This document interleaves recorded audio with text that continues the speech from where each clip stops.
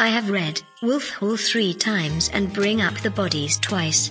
I was both excited and apprehensive at reading this final volume in the trilogy.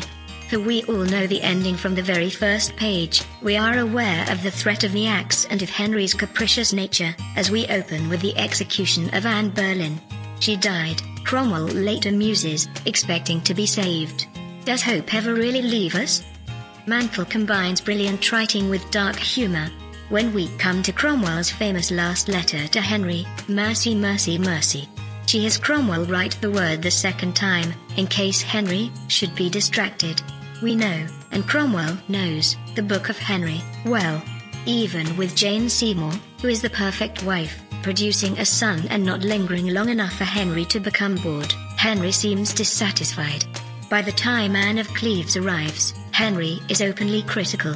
There is a disastrous first meeting, leading to a litany of complaints. She does not sing, does not hunt, cannot speak English, she has an odd smell, he cannot bring himself. Like previous books, The Mirror and the Light is full of dreams and ghosts. However, the ghost of the cardinal has left him, which is not, the reader feels, is a good sign.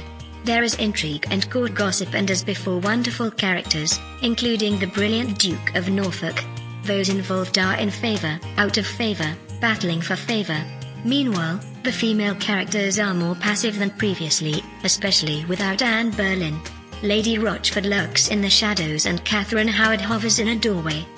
Watching a documentary with Hilary Mantel recently, she wrote that she thought of the ending of this book while packing her shopping in a well-known supermarket.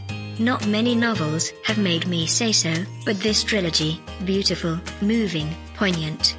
The ending is almost unbearable. The trilogy is a masterpiece.